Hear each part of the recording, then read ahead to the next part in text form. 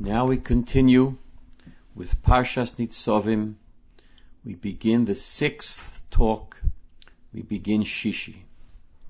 Again, a very brief Parsha, just 4 psukim, but what a powerful Parsha.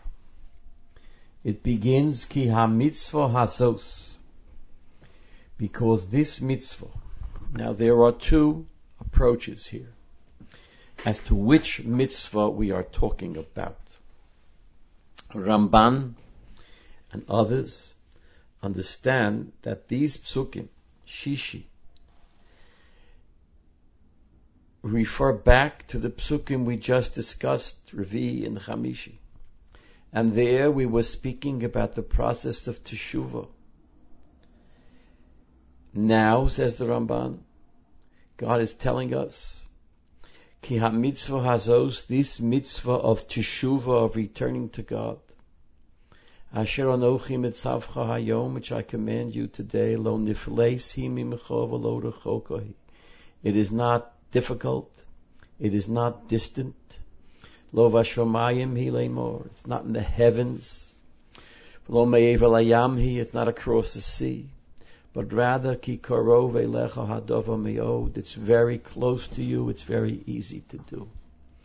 For the Ramban, we're speaking of the mitzvah of teshuvah. And God is telling us, yes, you might be in distant lands. You might be in all sorts of difficult circumstances. It's all true. Nevertheless, there's a mitzvah of teshuvah. It's not hard to do. Not as hard as you think. It can be done. You can do it. It's not in the heavens. It doesn't depend upon the right time, the right moment, the right place. You can do it, and you've got to do it. Rabbi Yosef Albo, in his Sefer Ho'ikrim, agrees with Ramban's approach and says that's the meaning of Pasuk Yudalid, Ki karov elecha hadava me'od. It's very easy to do. B'ficha v'lvovcha la'asosa. It requires words, it requires heart, doesn't require super actions. It requires words, vidui, confession. It requires levavcha, it requires remorse and regret, and kabbalah ala haba, commitment for the future. It's easy to do. That's the Ramban's approach. Ki ha-mitzvah hazos refers to the mitzvah of teshuvah. However, Rashi and others say that ha-mitzvah hazos no longer refers to teshuvah. Teshuvah is now behind us.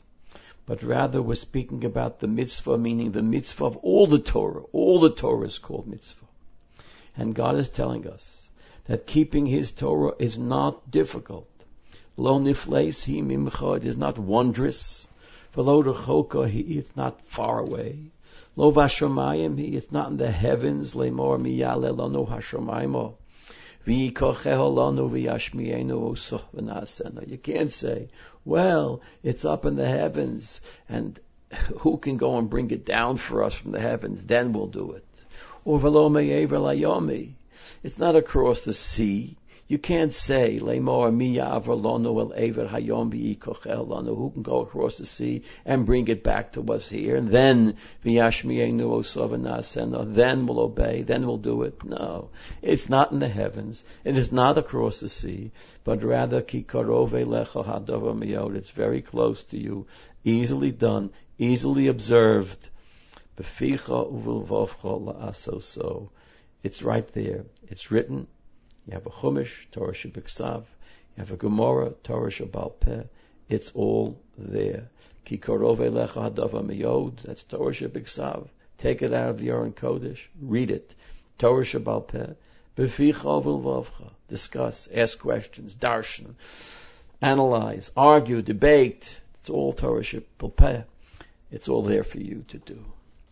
Rashi adds, of course, this is the Gemara's approach, that what the Torah is saying here is not just, hey guys, do it because it's not far away, it's not distant, but he's telling you something more. Even if it was distant, you have to do it. Even if it was Bashamayim, you'd have to climb up to the heavens. If it was across the sea, you'd have to cross the sea. How many young people crossed the sea, literally, over the history of the Jewish people to learn in the yeshivos of Surah and Padisa? How many young men, young women nowadays cross the sea to learn Torah? You've got to be able to do that. But there's a kal v'chomer here. If it was in the heavens, if it was across the sea, you'd still have to do it. But it's not. It's right here. So how much more so do you have to do it? It's so close. Just do it. This is the Parsha, Shishi to Shvi. Now we're up to Shvi. We finished number 6. Tomorrow we'll begin number 7.